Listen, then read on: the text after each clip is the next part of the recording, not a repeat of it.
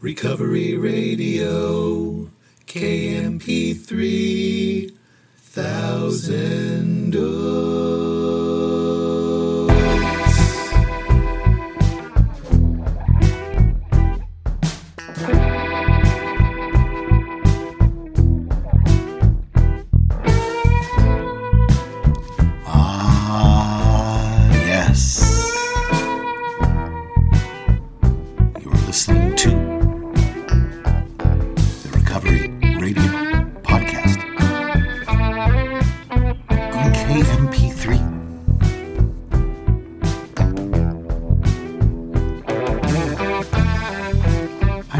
Alcoholics Anonymous, and I will be your host. You can email me at sarcasticbigbook@gmail. You can message me and follow me on Instagram at sarcastic.aa.book.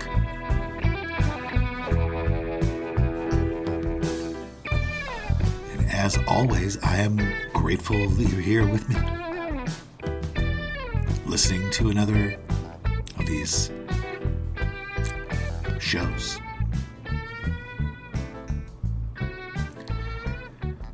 Very grateful to be sober.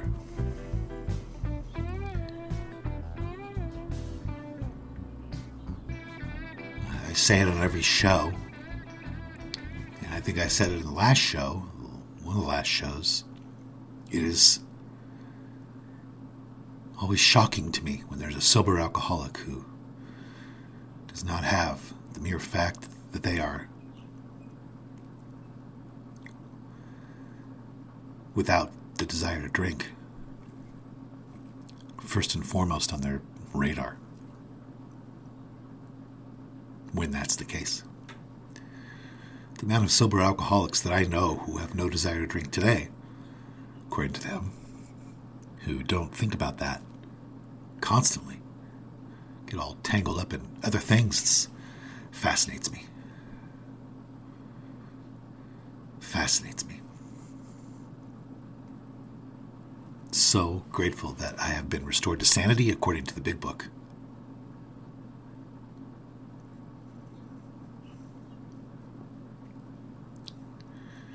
Talk about that all day long.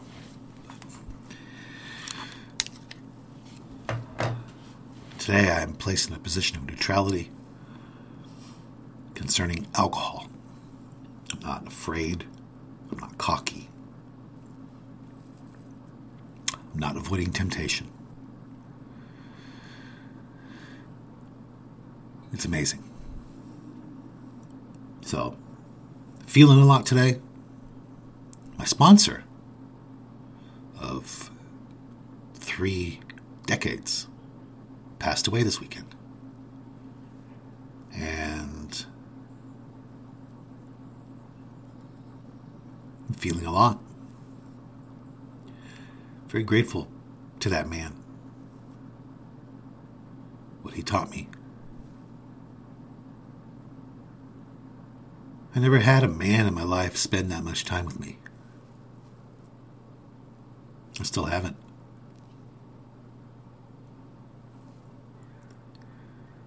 He really spent a lot of time with me. He didn't ask for anything in return.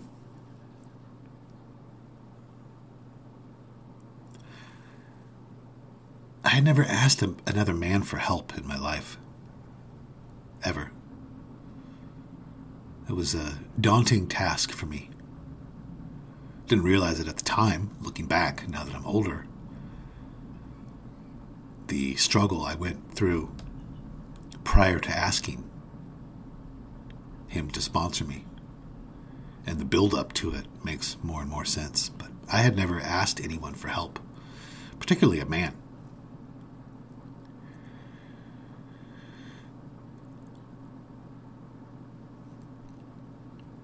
And I really had to work up the nerve to ask him for help.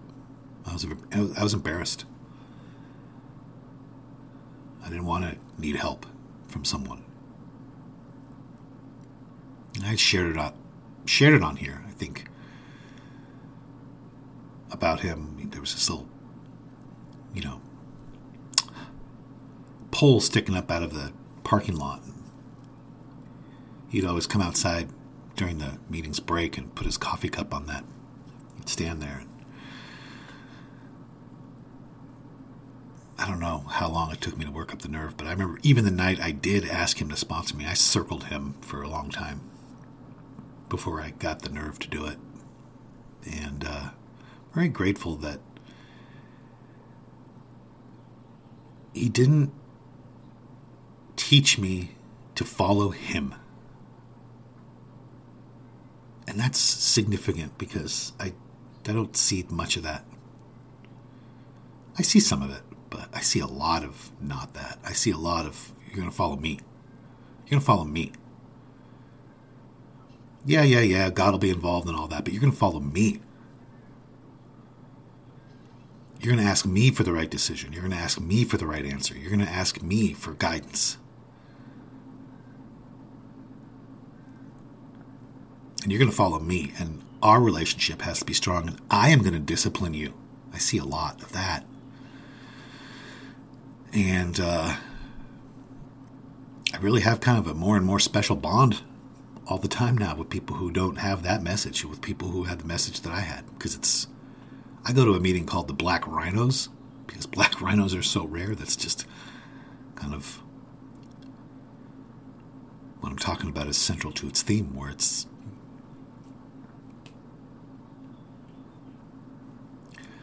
my sponsor said to me, you know what?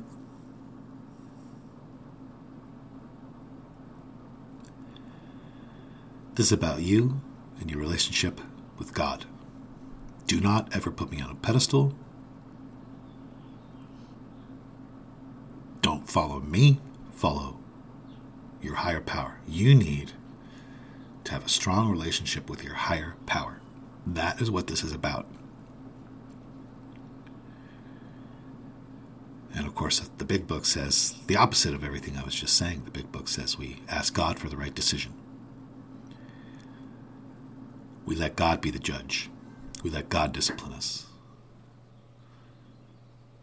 And our real dependence has to be on a higher power, not another human being. So I'm really grateful for the message that he gave me. Been thinking about him a lot, obviously.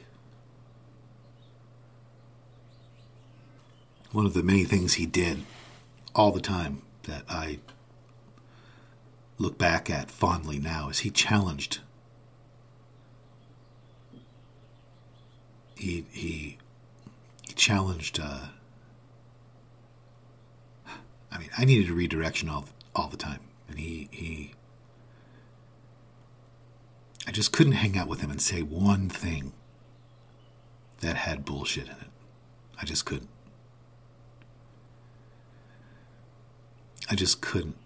If I said one thing, if there was anything in what I was saying that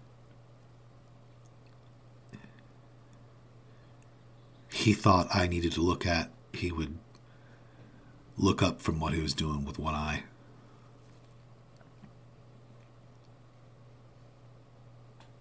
And I would think to myself, oh shit.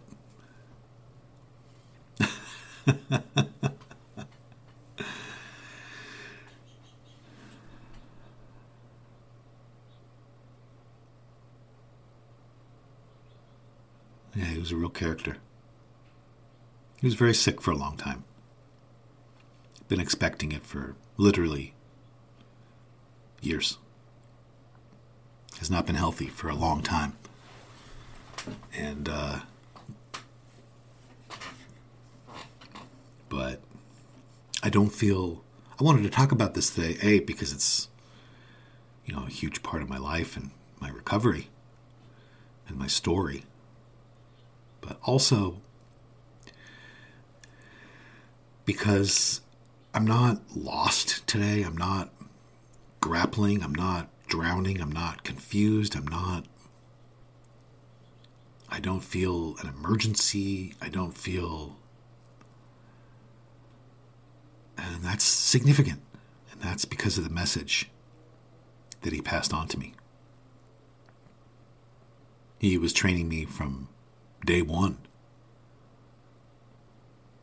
to rely on God and not him.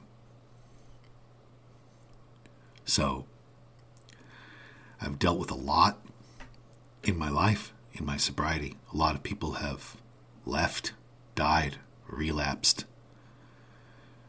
I had a temporary sponsor one time that relapsed in grand fashion after years.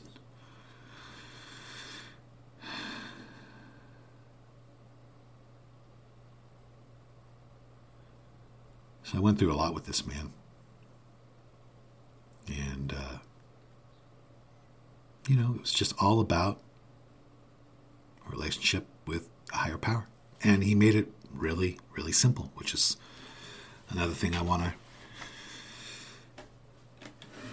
bring up.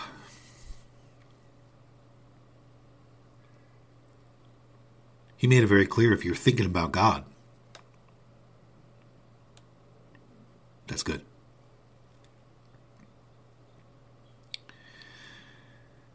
He didn't use these terms, but he was very big on the substance and not the form. He was very big on thinking of God it's a big deal. Being in a situation in life where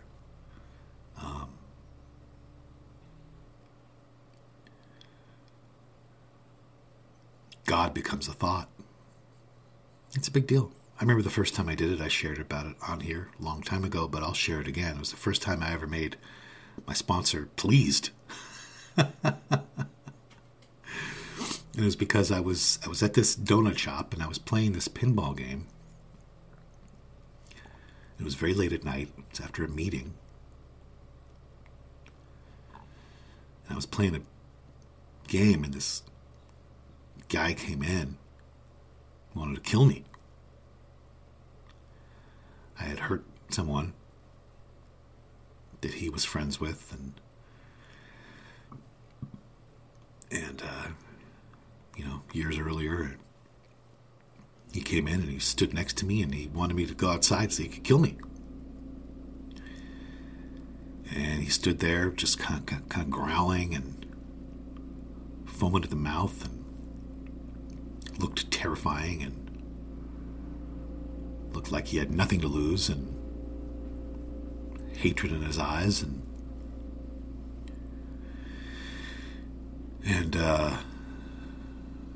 I didn't know what to do. I thought about God. And I literally stood there and thought about God. And I looked at him. And I kept playing the game. I thought about God and I looked at him. It's very strange. And he stood there, trembled a little bit, debated what he should do, and he left.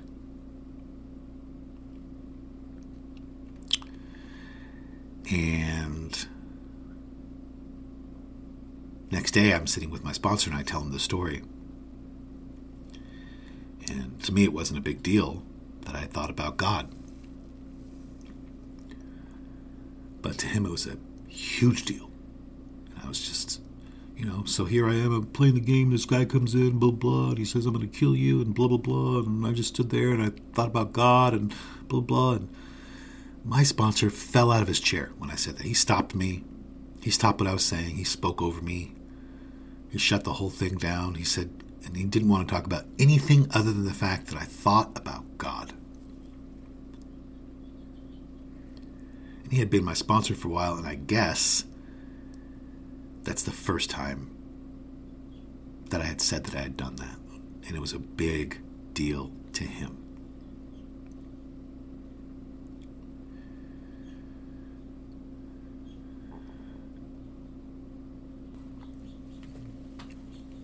I met my grand sponsor on New Year's Eve, 1989, at a meeting hall that's very, well known in this town. And I remember it like it was yesterday. My sponsor pointed to my grand sponsor and said, "This is your grand sponsor." And he said he's got 39 years. And the two of those men could not have been more opposite of one another. My grand sponsor, the most gentle, soft-spoken, just so gentle. If you were going to cast someone to play an angel, if you're going to cast like an older man to play an angel in the movie, you would have given the part to my grand sponsor. He looked, acted, moved, and he just continued to give back to Alcoholics Anonymous.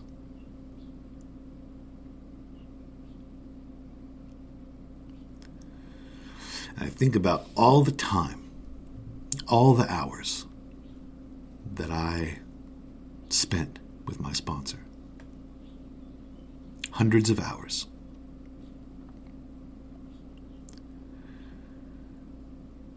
And he asked for nothing in return except that I pay back Alcoholics Anonymous, that I give it away to someone, that I carry the message. That's all he wanted.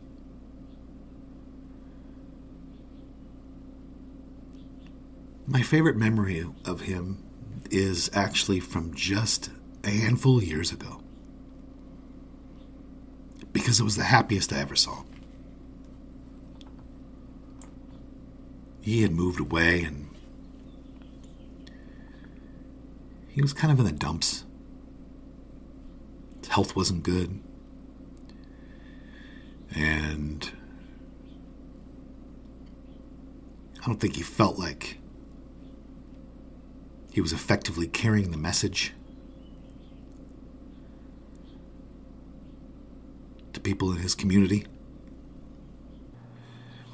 And anyways, he came down, made a drive to a meeting here in town, and I had invited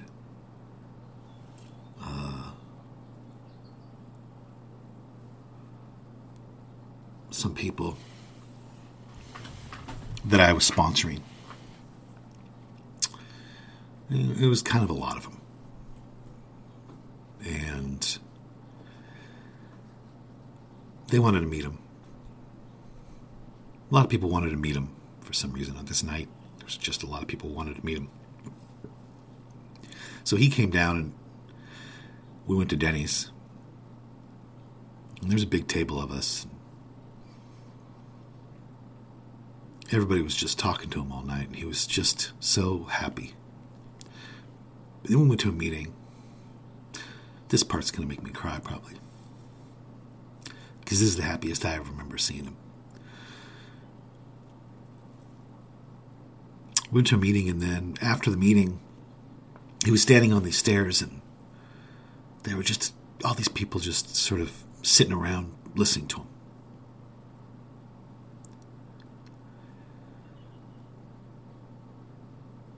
And he was really in his element. I could tell it really felt good. That having met all these people and having these people's ears made him feel a sense of purpose that he hadn't felt in a while. And he was just really in the zone. And I remember he was talking about a lot of stuff. The way he used to talk to me. And I could tell watching him that he just hadn't had, he hadn't had that experience in a while. It meant so much to him. Afterwards, he cried and couldn't get over it. Meant a lot to him to see that his time with me manifested itself into something. And it was still being carried on. And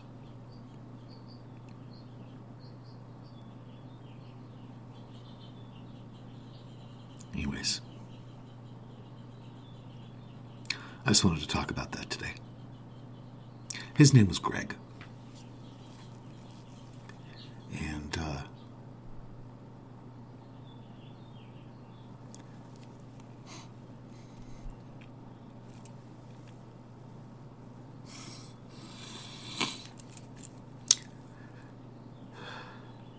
if you're listening, I love you very much. And thank you.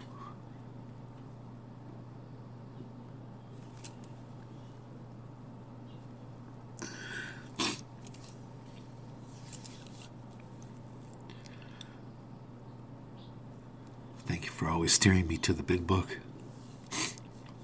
and to the traditions.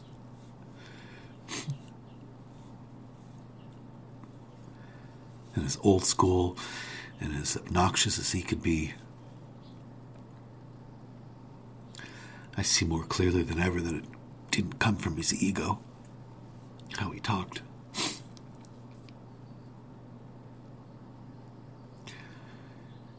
Came from his deep love for Alcoholics Anonymous. So,